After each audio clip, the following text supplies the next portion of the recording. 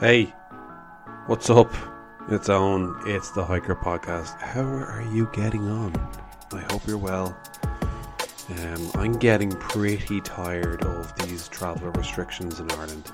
I don't know where you are listening to this. If you're in Ireland, I'm sure you can relate. 5-kilometer restriction on where you can travel is it's eating my soul, if I'm completely honest.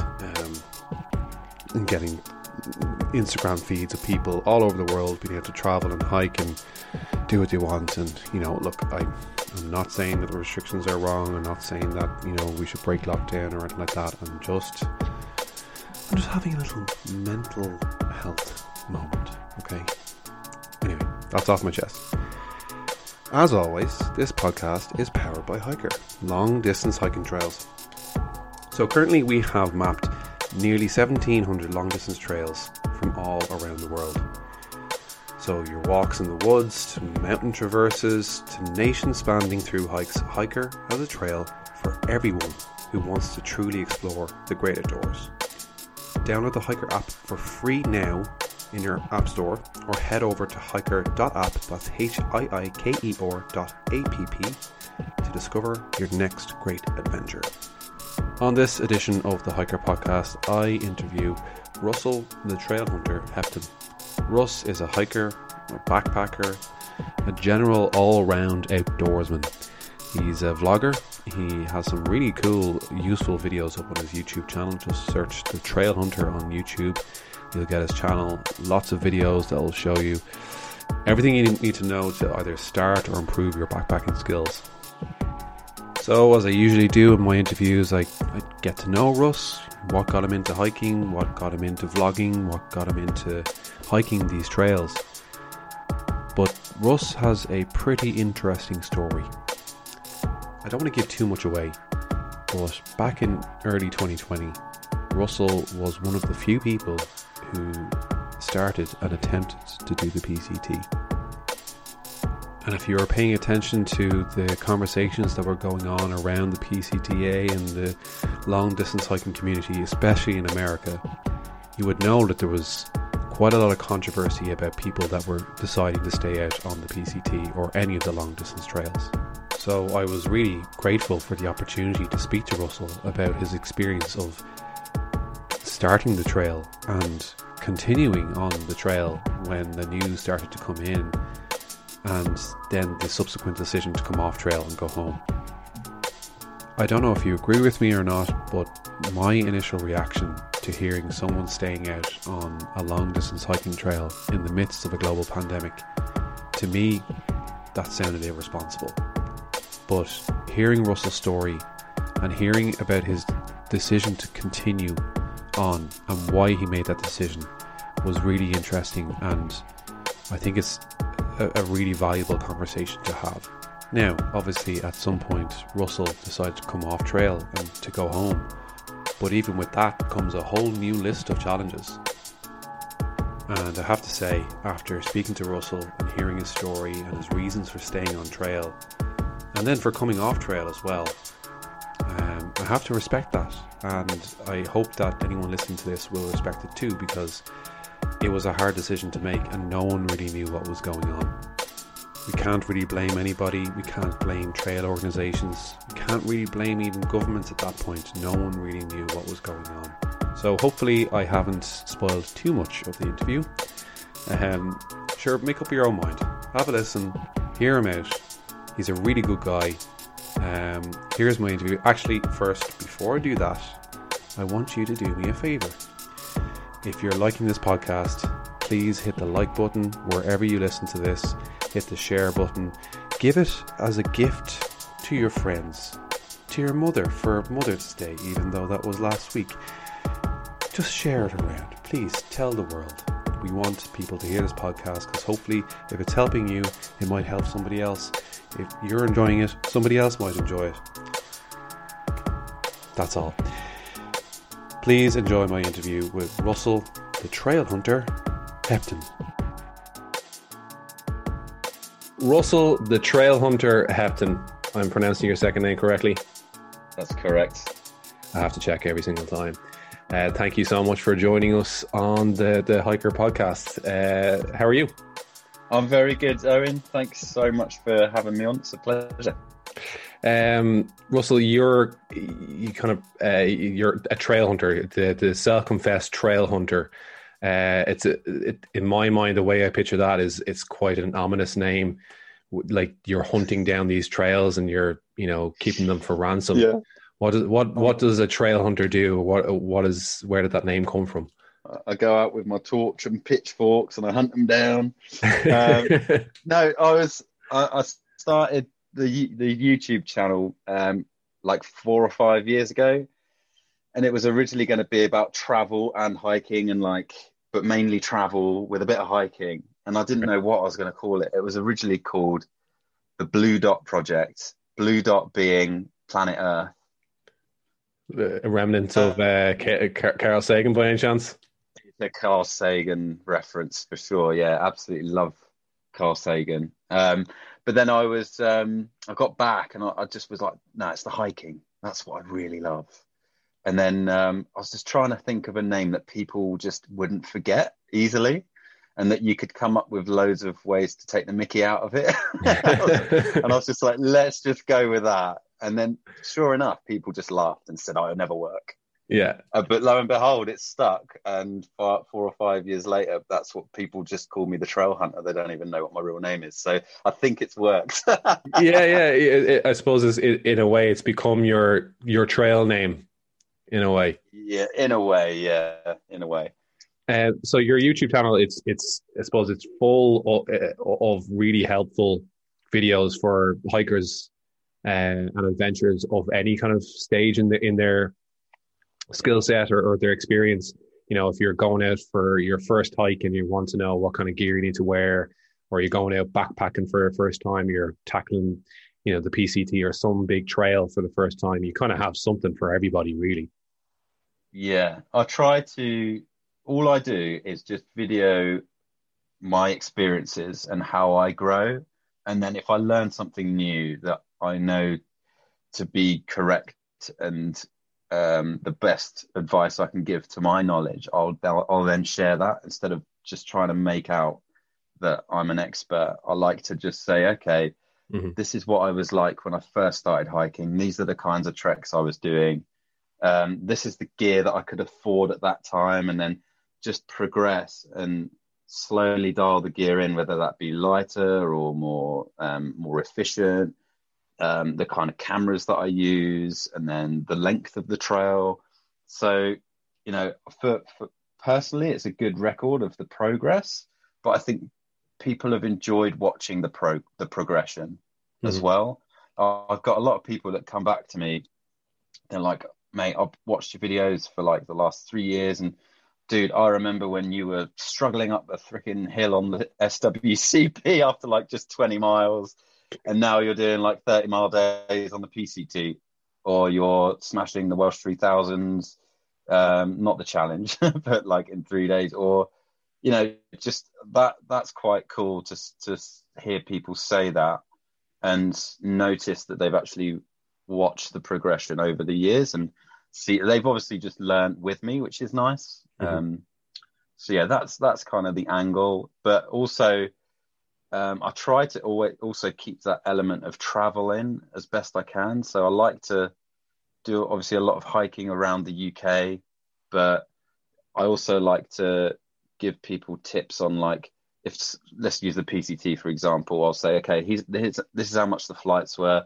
This is what getting a permit is like. These are the things you got to watch out for, that kind of thing. So it could apply to any country, like getting a visa for, say, hiking on the TA in New Zealand. That would be a really good playlist to do. So all that information that's involved with getting there, I think people really enjoy watching that as well. Yeah, one of the videos that actually stuck out for me there recently, you did one on the rules around camping in the UK and Europe versus what it's like in the States. And, I think that would be really, really helpful. I'm sorry, it is really helpful, because there's a huge difference between the rules between the UK, even Ireland and Europe. And I know we talk about this.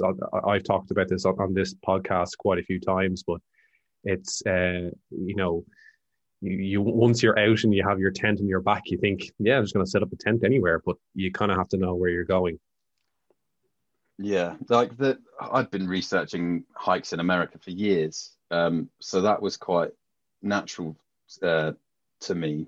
So giving tips on that wasn't too difficult. But with that particular video, I think you're on about the differences between hiking in the UK versus the USA, right? Hmm.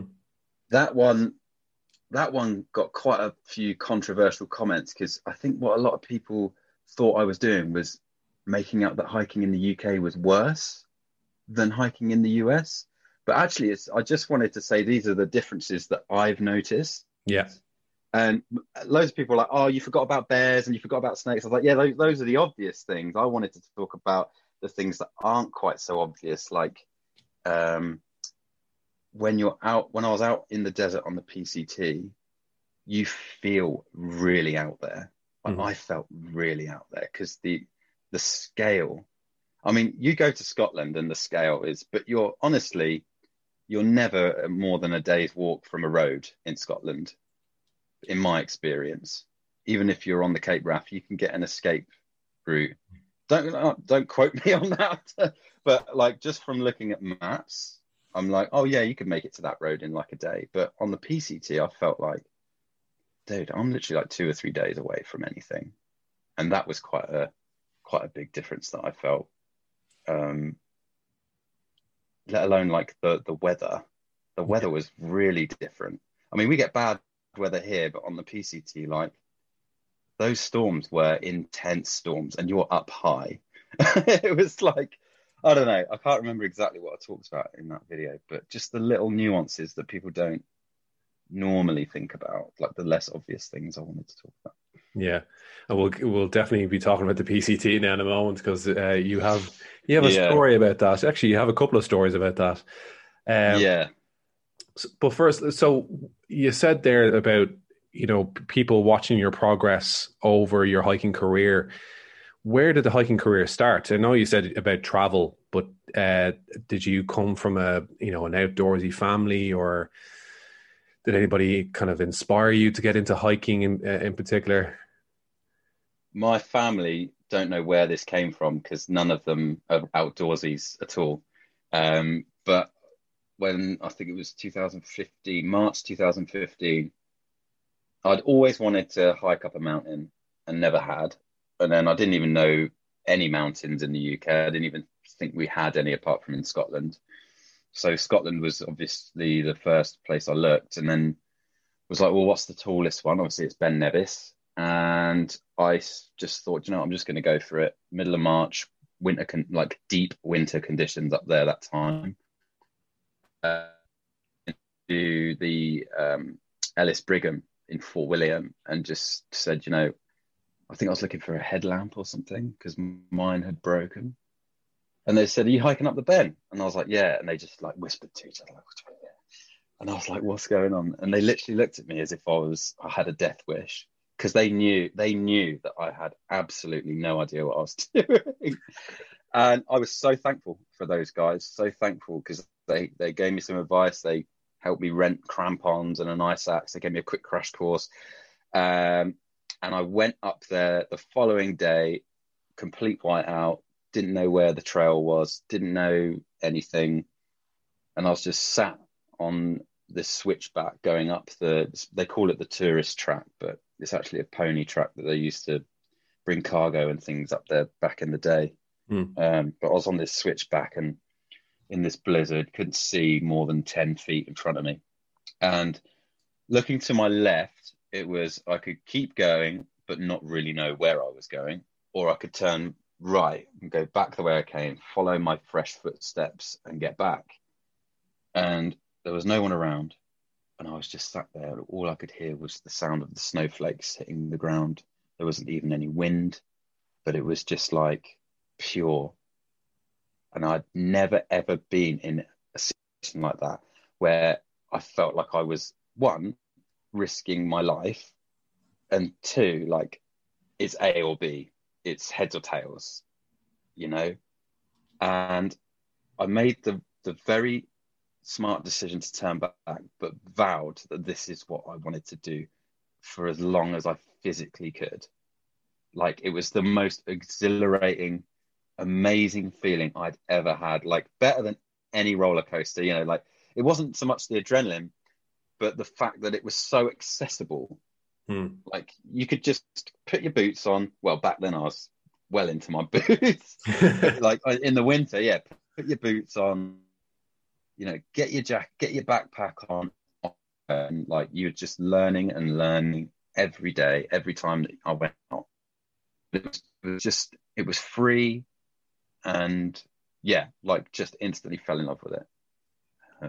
Yeah. So how long did it take you to go back and do it again? Did you go immediately? Oh, like I think it was the next year in the summer. Oh, really? Okay. Yeah. And had you Next done year in the anything in summer. between? What were you getting up to in between then? Bit of SWCP, just sections of it. Did my first solo wild camp on that trail, somewhere near, where was it? Seaton, not far from Seaton was my first wild camp.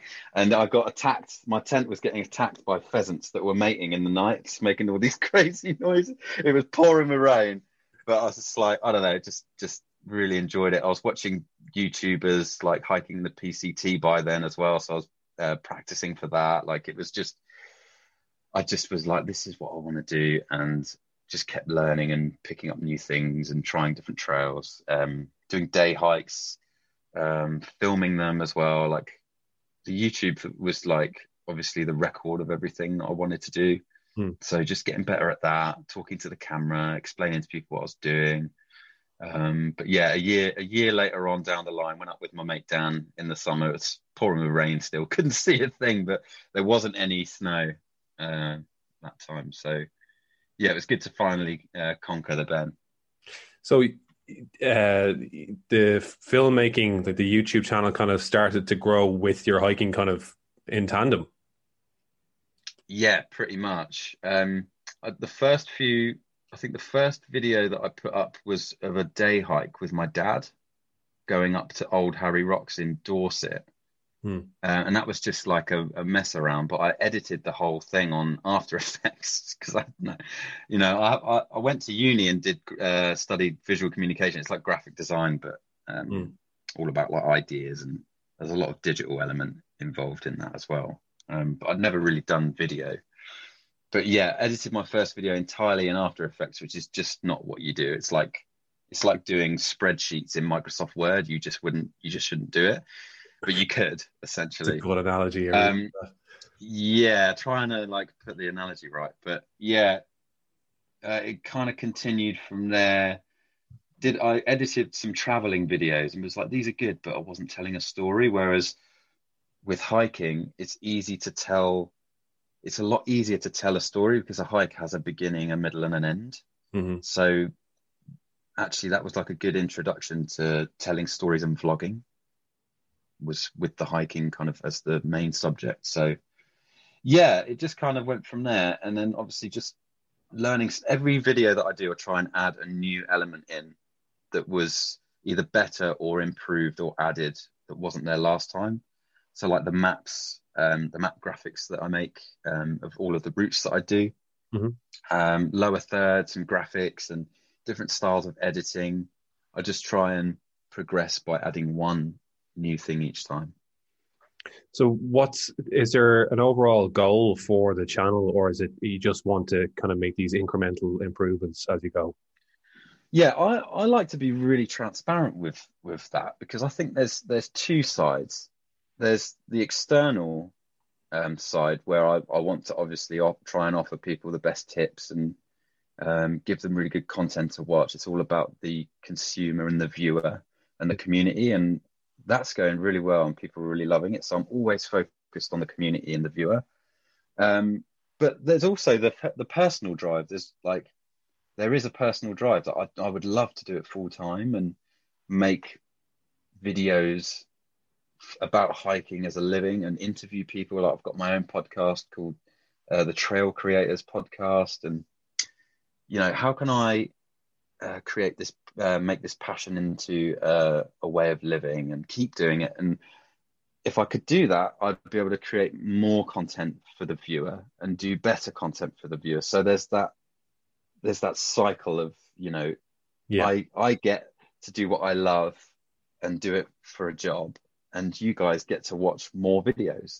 So that's the goal. If I can get that going. So yeah, I mean, I don't know if you want to talk about through notes for long, but Yeah.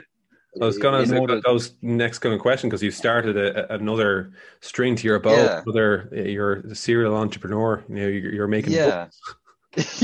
yeah. It's like, well, there's the videos I don't put ads on because I don't want people to have to watch ads on my videos, and I don't unless you're getting millions of hits a day. It's not worth. I don't think it's worth the viewer's hassle. Hmm.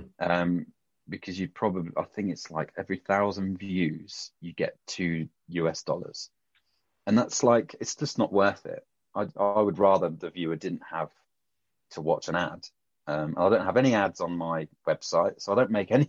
I just don't make money that way, and that's not how I'd like to earn money. So, I was like, how do I create a product that I know how to make that people would love, for one, and that's useful and lightweight and not too expensive, and also branch out and have my eggs in an extra basket, so to speak, so I can also keep working towards that personal goal. And when I got back from the Pacific Crest Trail, I had all this money saved up that I obviously hadn't spent because I came home due to the pandemic. I was like, how do I put this to good use? So I spent all my time researching, developing, designing, testing a new waterproof, tear-proof, recyclable notebook. And I initially called it Through Notes because it was just one for through hiking. But now there's a blank one so you can do drawing. There's a lined one so you can just, if it's writing, it's just your thing. They've got dotted pages, or the through hiking one has got some forms so you can put in contacts and resupply points. And like, it was just that because when I was out on trail, I was always using my phone, and I hated it because your fingers are cold. You can't type with your gloves on. If you had a notebook on you, it just disintegrate after a few hundred miles, that kind of thing. So to create a notebook that would last and was tough, I'd always thought that would be something that I did. So when I got back from PCT, it was kind of like, that's the one, that's going to be the project that I do. And I've sold a few. Garage Grown Gear out in the States, they ordered a good few, and they've almost sold out, I believe, of the ones that I initially sent them. Excellent. And they're looking at their second order already, and like, people are just really loving them. So that's another step in my journey to doing it full time. Plus, I've got a really nice product and a company to run. Yeah. Well, like I have to say firsthand, I'm looking at it right here. Get one over. I know this is a podcast, but I might as well just take it out. So there's a number of different books that you can get, or notepads you can get, and they are lightweight. I think they're designed specifically. Here's the sales pitch. They're designed specifically for hikers. People that are going to be out on trail. They don't want to be carrying a hardback book, even a paperback book that's quite heavy. That's going to retain water if it gets wet. I know myself. I'm the same. I don't like using my phone for taking down notes or anything like that. When I'm out on trail, if I want to write down like diary or journal for the day, even just having a pen and a piece of paper and writing things down, I much prefer doing that. So I think this is a fantastic idea. Fair play to you. I really hope that it is successful, and I'm sure it will. It's really good. It's really good for your mental well-being, writing stuff, physically writing things, and you're not distracted by other apps that you are on your phone. So like, when you get to camp, you whip out your through notes and just jot stuff down. They're so small. I mean, it's just for like little memos, little notes, just jotting down things that happen during the day. But the corners, I wanted to make people aware that the corners were for a space to write your miles down and the day numbers, so you could flip through them like a flip book. And I hadn't really seen any other notebooks doing that, and I thought that was a nice idea. So say you had a highlight, or you wanted to say, oh, what was the longest day that I did? You could just flip through the mileage in the corner, or the little circles in the middle. You can highlight those. You could draw a shape in them, like a love heart or a smiley face. I don't know, but just to highlight a day as well, so you can get to the notes that you want to quickly. I thought that was a nice touch, and yeah, people are really liking them. Yeah. I never really would have considered myself a person that would diary or journal or anything like that, but I started doing it like 2 years ago while out hiking, and I instantly went from my phone to the notebook, and straight away I wanted to use the notebook and just write down, because I'm not going to go through my notes on my phone. Maybe some people do, maybe some people don't. I don't. I like being able to pull out something and actually even seeing my handwriting and going, what the hell was wrong that day? What did I eat? What didn't I eat? But it's a great idea. I have to say it is fantastic. So as the trail hunter, how many trails have you hunted, and how many trails have you bagged? Or are you keeping track? I'm not actually keeping. Hang on, if I go on my website, shameless plug, thetrailhunter.com. So I've listed a few. There's only a few that I've listed on my actual website. Yeah. Because it depends on what you class as a proper through hike. And it's such an ambiguous term. And that's, that's a point of discussion even on this podcast, and, amongst other hikers that we talk to. It's, I suppose, what I would consider a through hike, what I used to consider a through hike was the PCT or the monster trails. And then I started hearing the word being used, because a through hike was not really a word in our vocabulary over here. Particularly in Ireland. I don't know about the UK, but it definitely wasn't over here. But the word through hike is essentially means that you walk from end to end. And that's what I now consider a through hike. So even if it's a 100-mile trail or even a 50-mile trail, completing it end to end is a through hike. So that maybe that increases your list or multiplies your lists. It would greatly. Yeah. I would say a through hike should include an overnight stay in the wild. Yes, I would agree. At least one. Possibly at least a resupply, or some, like at least some kind of, I'm running out of food, I need to get more kind of, it could be snacks or anything. Interesting. Okay. I don't think it needs to be mega miles, like over 1,000. Some people say at least 200, but it's like, I just think I wouldn't want to deter people from trying walking from end to end and trying the wild camping. And if it's 100 miles, it's 100 miles, and that's cool. It's a through hike. You've walked through towns, you've spent an overnight, you've probably resupplied, and those in my opinion are all of the aspects of a mega long hike, but they're just in 100 miles. And you've done it, Be an interesting thing now. See if anybody can. Maybe I'll put up a poll on Instagram, or do something in an email. See what constitutes as a through hike. Maybe there is a definition out there that I just need to pull up, but I'm just not going to do it. Sticking to my guns. It's a tough one. It's a 2-day hike. So okay. To answer your question, I've got the PCT, the Welsh 3000s, Everest Base Camp, and the South Downs Way on my website. So that's 4. And then I've got the Rota Vicentina the Welsh 3000s is 24 miles, but it took me 2.5 days. So it was quite tough. There was a lot of elevation gain, and that was a challenge for me. Yeah. And I had to stock up on water, and I had to filter water. I had to camp, and it was all those things. But on my website, I haven't specifically said through hikes. Yeah.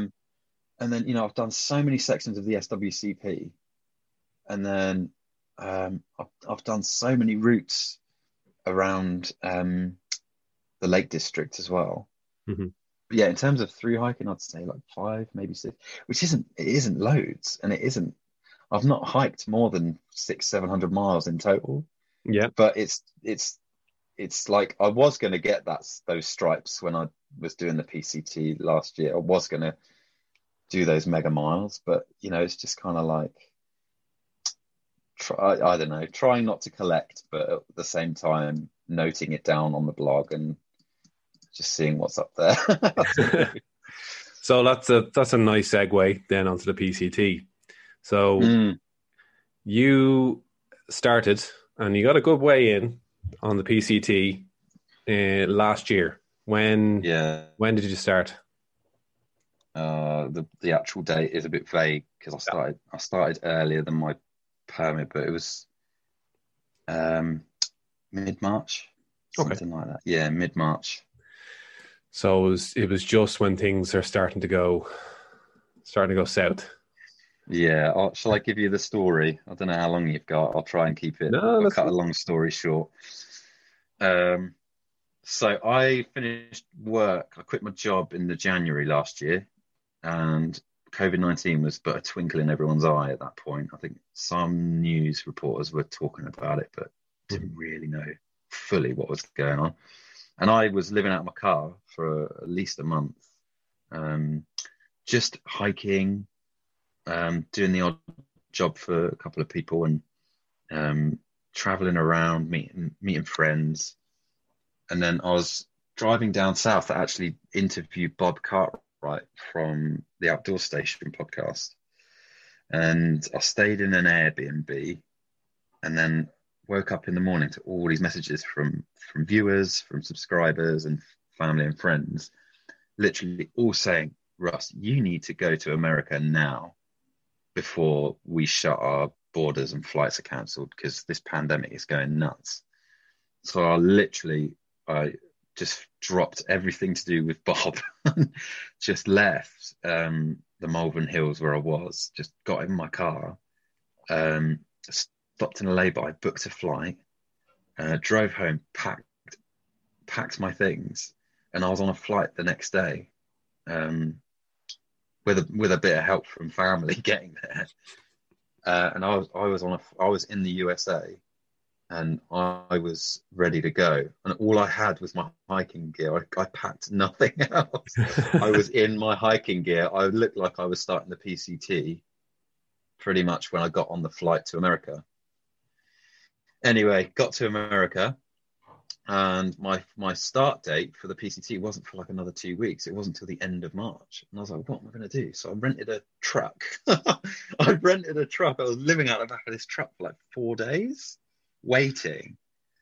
And then I was just keeping an eye on everything. And people were just saying to me, just start, Russ, just start. And I drove to Boulder Oaks and parked up in a lay-by, and I met a hiker named Thursday who was crossing the road, but she was on the trail. And I just caught her up. I said, excuse me, what shall I do? Shall I start the trail now? And she was like, just start, dude. Like, honestly, no one's gonna bother you. Just, it's all a crazy situation.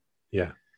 She was the one in the end that ended up giving me my trail name. It's crazy how I met this girl just like on the side of the road. And she ended up giving me my trail name, which I'll tell you in a minute. But anyway, I ditched the car, got to Campo, and then stayed somewhere just for my last shower and my last recharge of my cameras and everything like that.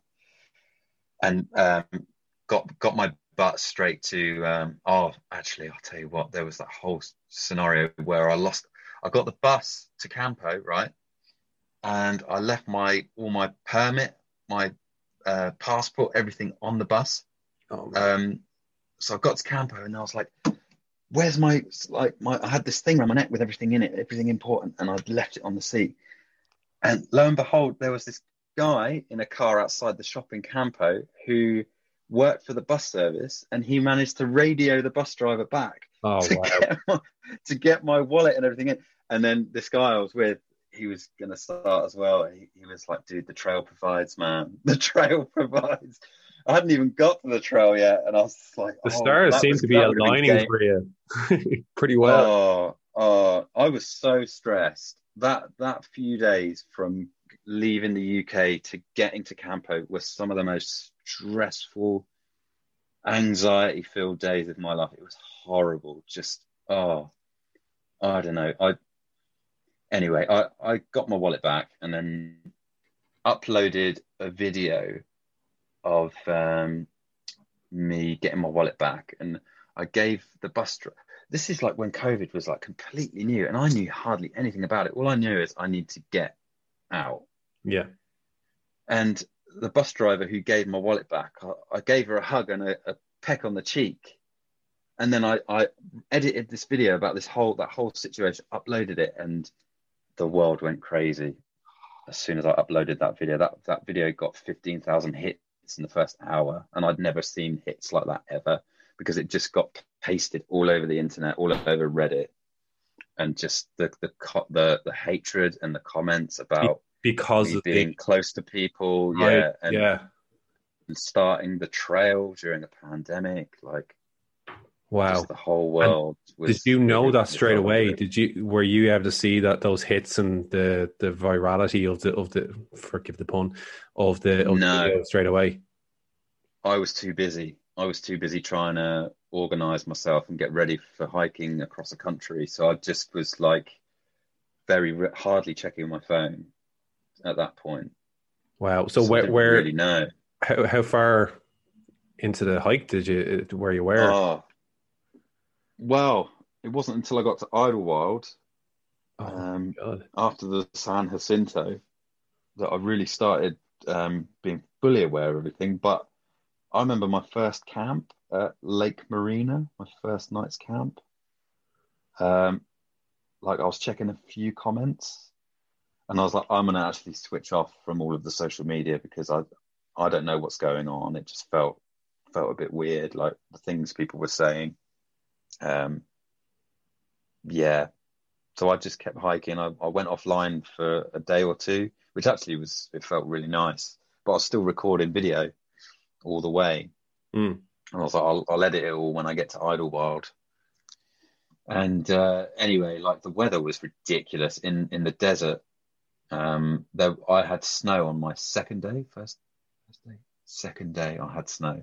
Got to Boulder Oaks, crossed the road, and it's just up straight from Boulder Oaks. You're just going up the whole way, and yeah, just snow, like a foot of snow.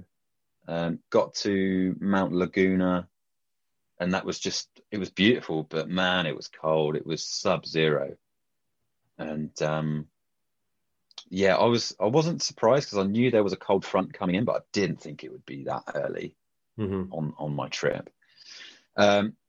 The weather kind of patched up a little bit from there, and I made my way all the way through to the San Jacinto mountain range, and that's when I knew there was snow. I prepared myself in Julian, got some microspikes and an axe. I had the microspikes on me already, but the axe, I was like, I need to pick one up for the San Jacinto, because I saw pictures of it on Instagram, and started hiking through that range. And the further up I went, the more snow and ice there was. And then traversed like the most crazy slopes on that section. And luckily I had some spikes and an axe, because just underneath about 3 inches of snow, there was just sheet ice. So you had to kind of brush the snow off, and then dig your spikes into the sheet ice, and then really dig the spike on your ice axe in on the left. To just, if you slipped, you were just going to have to grab that thing and dig it in.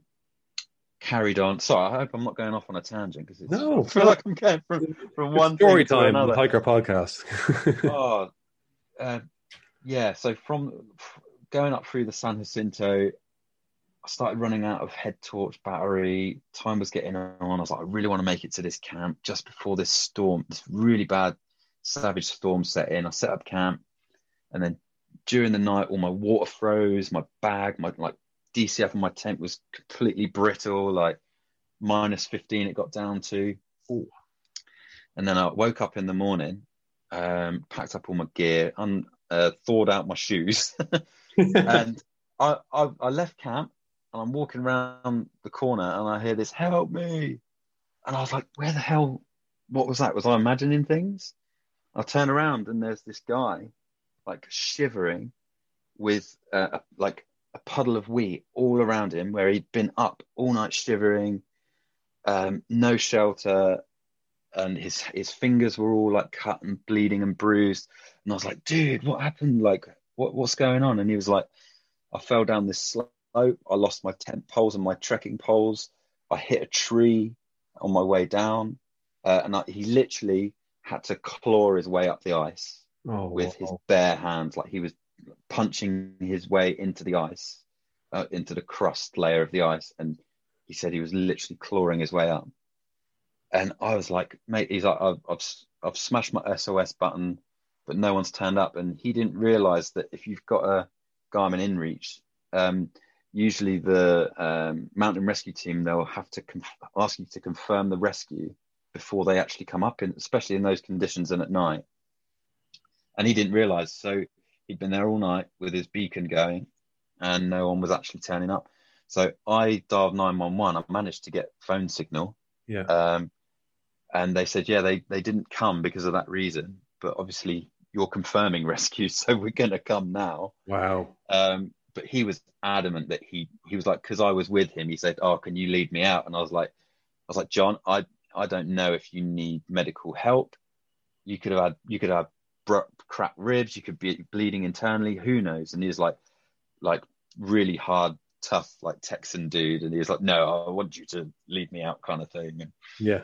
I arranged with the mountain rescue team to meet us halfway because they had already started their ascent up into the San Jacinto to meet us. So I led him around with the ice axe. I was kicking footsteps into the snow. It wasn't like sheet ice anymore, but I was like giving him something to step into at least, because it was just pure, untouched white snow. You couldn't even see the trail. It was that blizzard, that storm in the night that was crazy, just covered everything.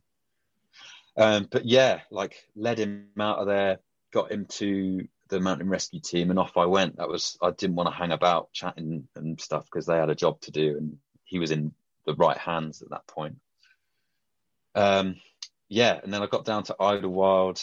Didn't see him again. That was the last I saw of him. But got down to Idlewild.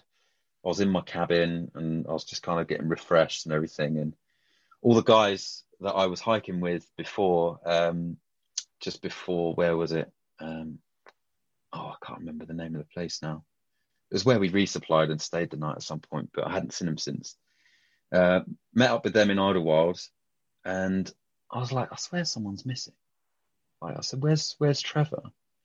And one of the chaps, his trail name was Microsoft. He had a fatal fall in the San Jacinto the day before. So the day before I met John and that blizzard, he had a fatal fall, and that was it. And they had to get the other two guys, Cody and a couple of others, rescued out of there. Wow. So it was like, whoa! It was just the craziest 2 weeks of my life. Like, and then finding that out, that someone I'd hiked with had already had a fatal accident. Oh man, it was. I'm just sat here. I'm trying to like piece it all. I'm piecing it all together now as I'm talking to you, and it's even like right now. It's mental. Because I do. I remember listening to Backpacker Radio podcast back. I think it might have been like July or sometime in summer anyway last year, and they were talking about it on the show and about Trevor sadly losing his life. They had his dad on, and yeah, it was a very, very sad story.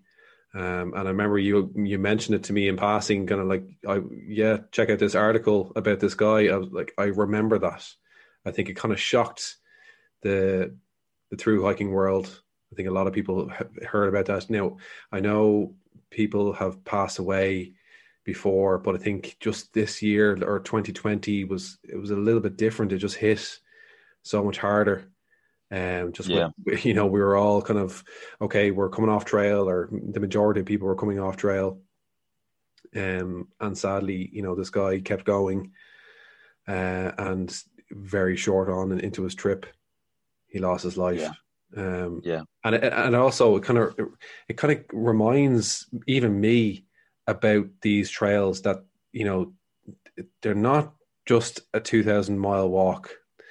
It's not just going up and down mountains. You were at the start of this trail, and it was treacherous. It was, you in a way, by the sounds of it, you were kind of nearly worried for your own safety. You were really scared that you might slip and fall yourself. You found a guy, you had to bring him into mountain rescue. These things aren't easy. Not just because of how far you have to walk, but also the skills you need to master, or the skills you need to acquire at least, to be able to get through even the quote unquote the desert section of the trail before you even get the Sierras. Yeah. So what people don't realize is that as soon as you go past Boulder Oaks, you are up high the whole way until you get to Julian, and then you're up high again until you get to the San Jacinto and Idlewild. And at those altitudes that early in the year, yes, it's a desert, but it's not hot at all.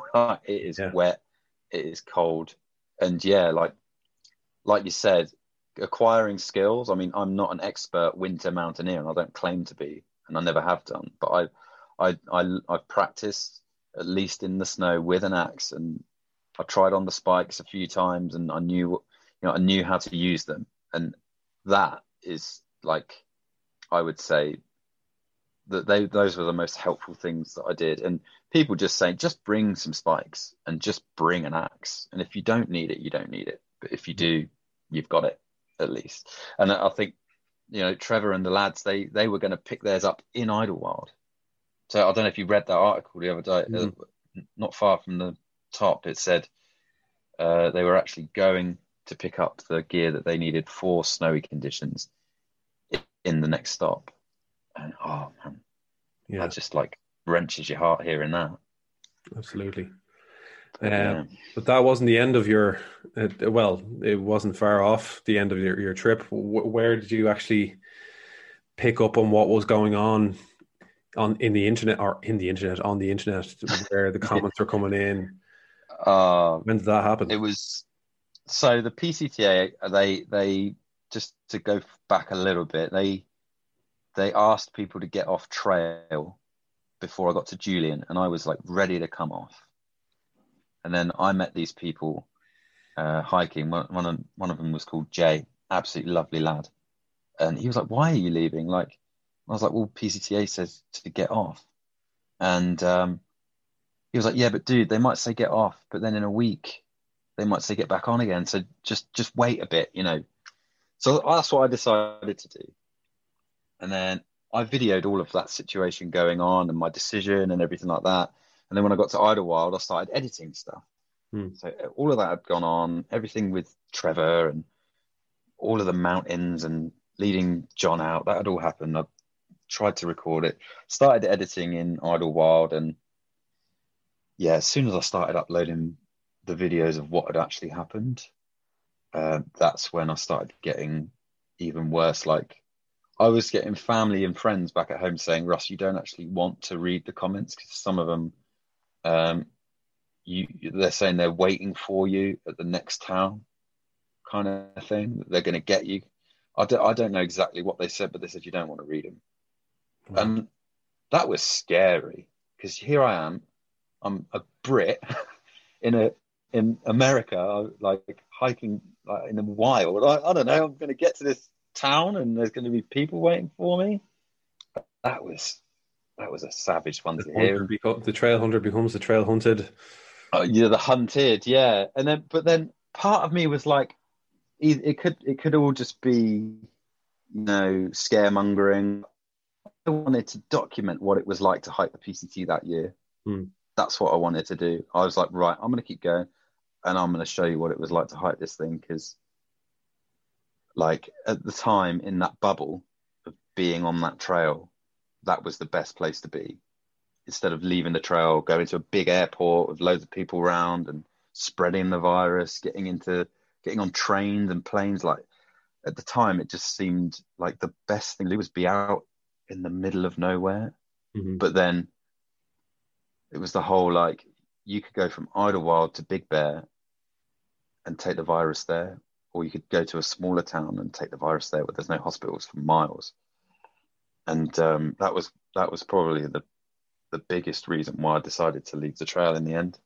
So there was the factors of the hate mail and the messages and the death threats, my safety, but the safety of the townsfolk, and their health and well-being. So Well, those were the three factors. and I'm sure that decision was no mean feat either. It's No. you've waited probably years to do this trail. You've been saving up your money. You quit your job. You left on a whim as well. You put a lot of effort into getting over there. You brought all your cameras, all that kind of stuff.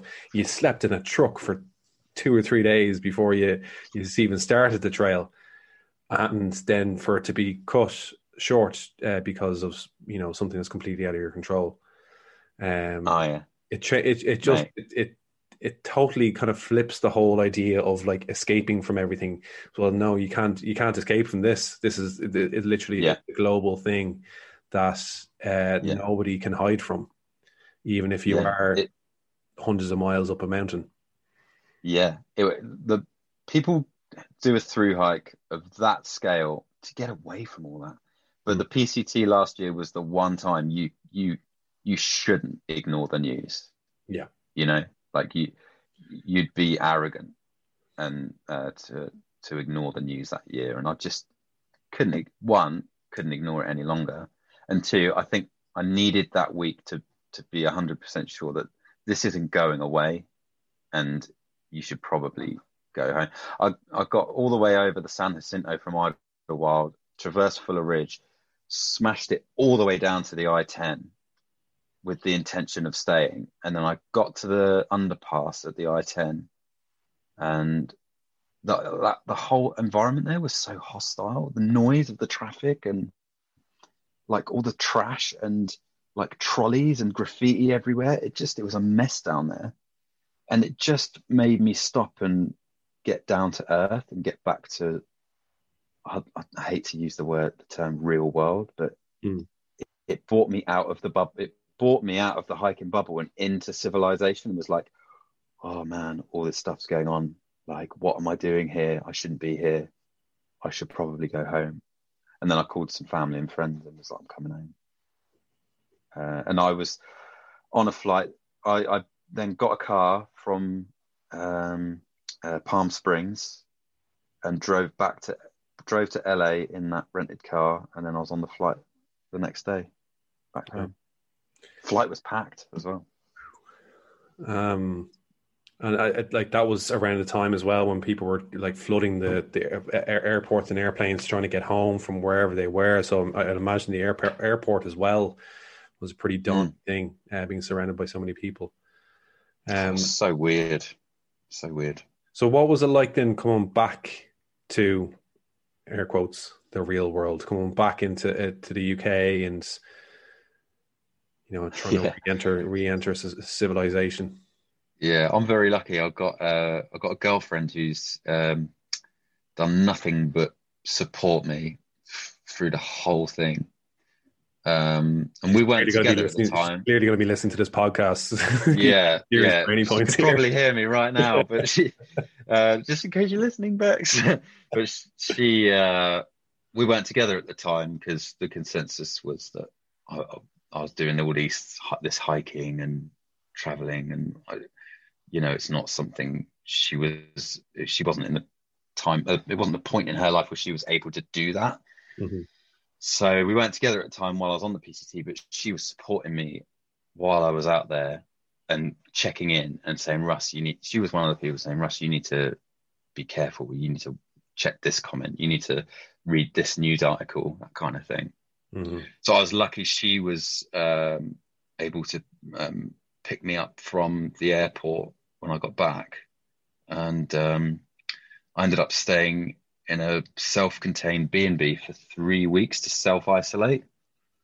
And mate, you go from all the freedom in the world that you could ever want to being quarantined for 3 weeks in a random B&B. That was like mentally taxing. Ouch. That was a long 3 weeks. And I tried to like keep myself occupied by speaking to friends and smoking. I was smoking so many. I've quit smoking now. I was smoking so many cigarettes to pass the time, and I did a podcast with Ben Yates, Summit and Beyond. His channel is, and he's a Yeah. really good guy. Loves talking about things like mental health and yeah, doing things like that. And then, So while you're going through one of the hardest mental health challenges, you're stuck in a room after giving up on your dream of the PCT. It's like, yeah, let's go oh, talk about my mental health. Smoking cigarettes. just drinking beers. Like it was just like, but yeah. And then once I was didn't have to be in quarantine anymore. I then moved in with Bex and her brother, and that's when I started just working on the notebooks and working on the new Trail Hunter website and shooting videos where I could, and that passed the time, but just started running out of money, just spending all my money doing that. But yeah, got there. How was it for you? Like when you first when we first went into lockdown? So I think I said this to you before, but no, it's by no means as terrifying and as compelling as your trail story. But I was on a trail when this is all kicking off as well. In fact, there was supposed to be four of us all doing. It was like a 130-kilometer trail. Just do it over a few days. The Wicklow Way, which is the Irish kind of the quintessential Irish hiking trail, was the first ever Waymark trail in Ireland. And it's not too far from our house. In fact, you can nearly walk there from here. In fact, obviously you can. Nice. And I was doing that trail, and two of the guys actually dropped out because they were just kind of worried about this whole situation. They weren't maybe as keen as myself and Paul, the guy that ended up doing it. Even we actually said we weren't going to do it, and then the day before we were like, you know what, no, we're doing this. We're going to give it a go and see how far we get. And we got to 2.5, 3 days into the trail, got into a town called Glendalough, which would be, I don't know if you're familiar with it, but it's just a beautiful big valley. It's, our Yosemite Valley, I suppose. And Nice. when we're coming down into the valley, it's quite a touristy area, but the place was just covered in tourists, just like day hikers, families, people just out for the day. And we knew what was going on. We knew that there was a pandemic and that it was getting worse, and cases were starting to spring up in Ireland, and the government were starting to tell people, please don't, gather, don't have large gatherings, stay away from each other. And here we are in the middle of nowhere, crossing these mountains and then coming down into this valley where there's just thousands of people. And we literally made the decision there and then. It was like, this is getting too mad, because we're getting closer and closer to Dublin, to the city. And I'm sure the closer that we get, we're going to start seeing more people. So I think we just have to knock it head here now. So Paul's fiance at the time, we gave her a call. She came up and picked us up, brought us home. Yeah. And it was just like, well, there goes hiking for the next while. And yeah, I was stuck in this room for 4 or 5 months. Wasn't able to go anywhere, obviously, except for shops to get your food. And even at that, it was, terrifying. I'm sure it was the same for you guys. And I got to do my first day hike in like June. And even that, I was kind of, making sure the cops weren't on my tail. It was totally legal, by the weird. way. Yeah. But there's there's the element of guilt, isn't there? Yeah. There is an element of, should I be out? Yeah. How, is this allowed? I mean, I think I don't want me to be the authority on this, and I don't think anybody would consider me or you or anybody that is on this show as an authority on it. But the way I'm kind of approaching it, yes, I'm following the guidelines. Yes, I'm following the restrictions. But like when I'm going out and I'm going for a long walk somewhere, I'm just using my own best judgment, which is mostly pretty much in line with the restrictions. Yeah, I've met people out on the street who are, they're nearly shouting at you to get to the opposite side of the road. Just it's Yeah. it's sometimes you can see it kind of turning people a little bit sour. On Yeah. both ends of the spectrum, people that are like, get that mask off your face. What are you doing? You're a sheep. And then you have the other people that are like running away from you. So Yeah. I know we're kind of deviating from hiking here, but it's No, it's it's kind a of big topic. it's a big topic, and I suppose it is kind of the main reason why you had to leave the PCT and look at where we are. It was clearly the right choice, because look at where we are now. You know, Wow. Yeah. what's your plan around the PCT? Like, is it unfinished business? Are you going to go back and do it? Uh, Permits are going to be ridiculous. Trying to get permits over the next few years is not going to be easy to Yeah. go Nobo, to go north. So I think I'm going to do southbound. I'll eat my words now. Everyone's going to go southbound after listening to this. But yeah, plus you can start later. It'll give more time to let COVID blow over if you start later in the year. So a good buddy of mine, he got a permit and he's going southbound.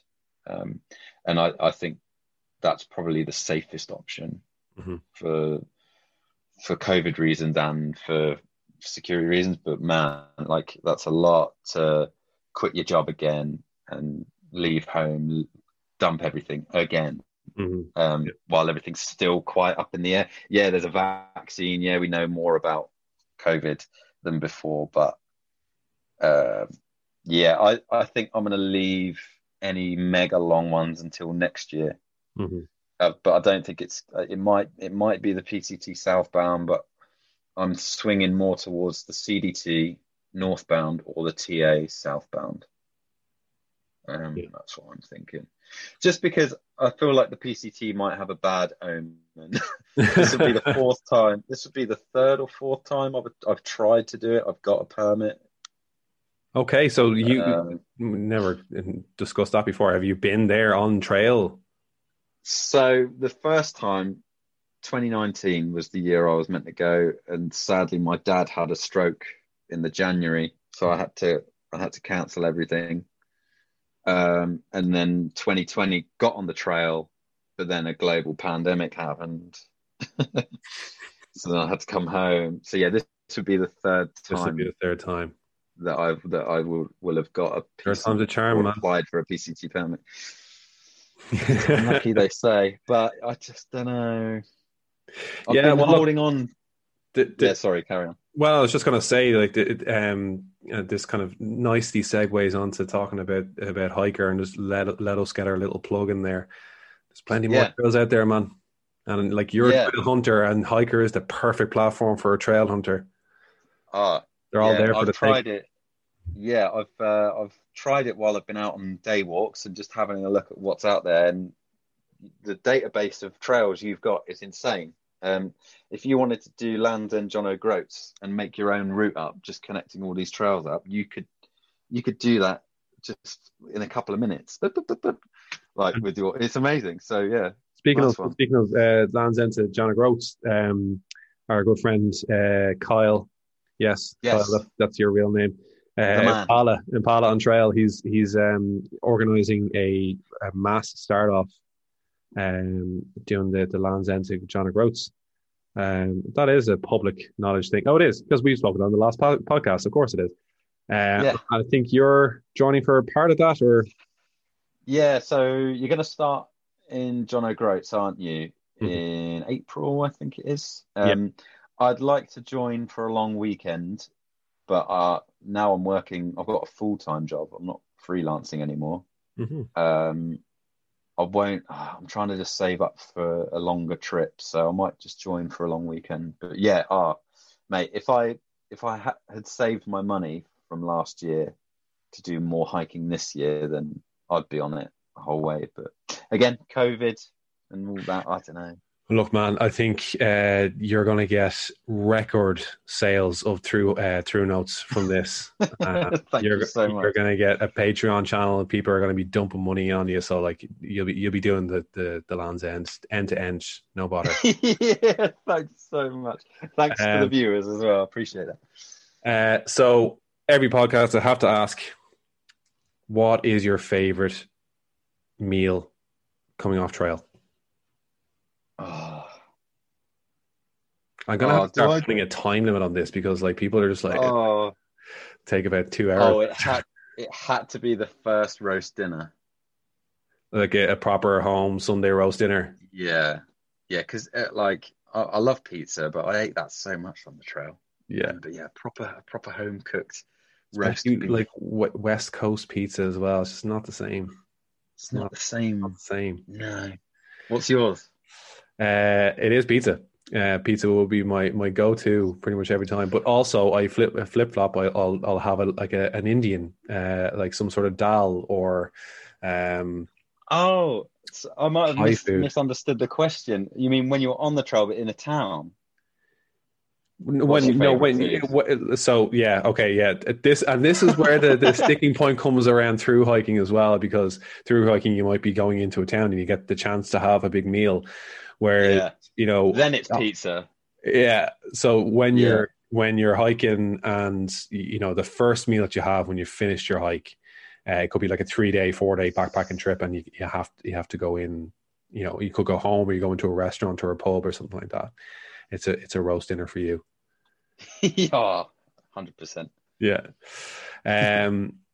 Okay. Cool. Thank you for Thanks, sharing your Owen. story. Thank you for sharing all of that. It was really interesting to see from that perspective, because I speak to so many people that have done the PCT, but no one that's ever done it in the midst of a global pandemic.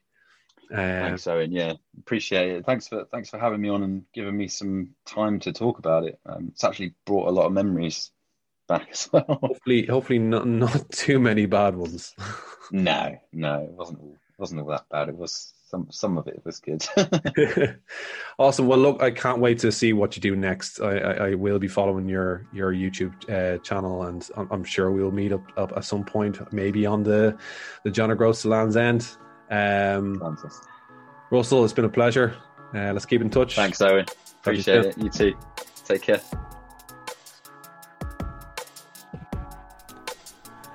So, what did you think? It's a controversial one, but I was very grateful for Russell for giving us the opportunity to hear his story, and yeah, hearing it from someone who was there and had to live that, and you know, gave up their life and went to hike the trail that they've wanted to hike for years. So I kind of think I learned not to be so quick in passing my own judgment. Anyway, I hope you enjoyed it. As I said before, please like and share the podcast, and I shall see you in 2 weeks' time. I won't see you because this is a microphone and a computer screen. I don't know what you look like, but you're all beautiful. Bye. But wait a minute. Owen, Russell never said what his trail name was. You never asked him. True, I didn't. But I did follow up. Russell Hepton's trail name is Soggy Whopper. Soggy Whopper, thank you. Thank you very, very much.